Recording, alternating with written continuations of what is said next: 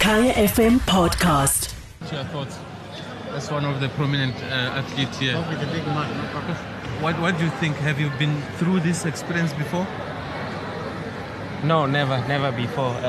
Wherever I've been, everything has been okay. I think this is the worst organized event in Africa and in the world.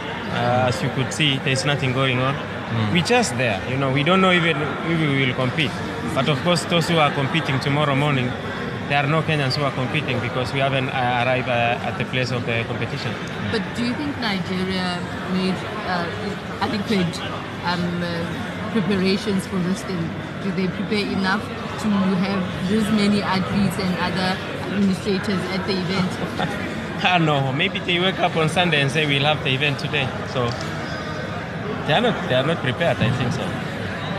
Because if you see, when you have a big competition like that, at this airport we should be having a place where the athletes lane will use. But here there's nothing.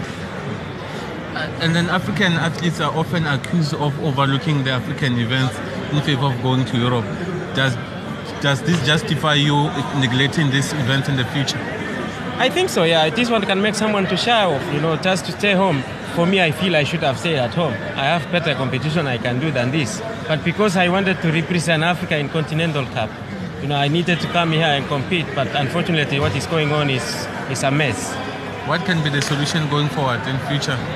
Such countries like Nigeria, they shouldn't be given such competition to arrange, They are so poor in organization. I've had hearings at many years back when they have the All African Games. The same thing happened. So how are they given this? And they cannot manage. And then your message to all the people who love athletics and if we don't compete as Kenyans, then we are sorry. Stay tuned. Stay tuned to Kaya FM for more.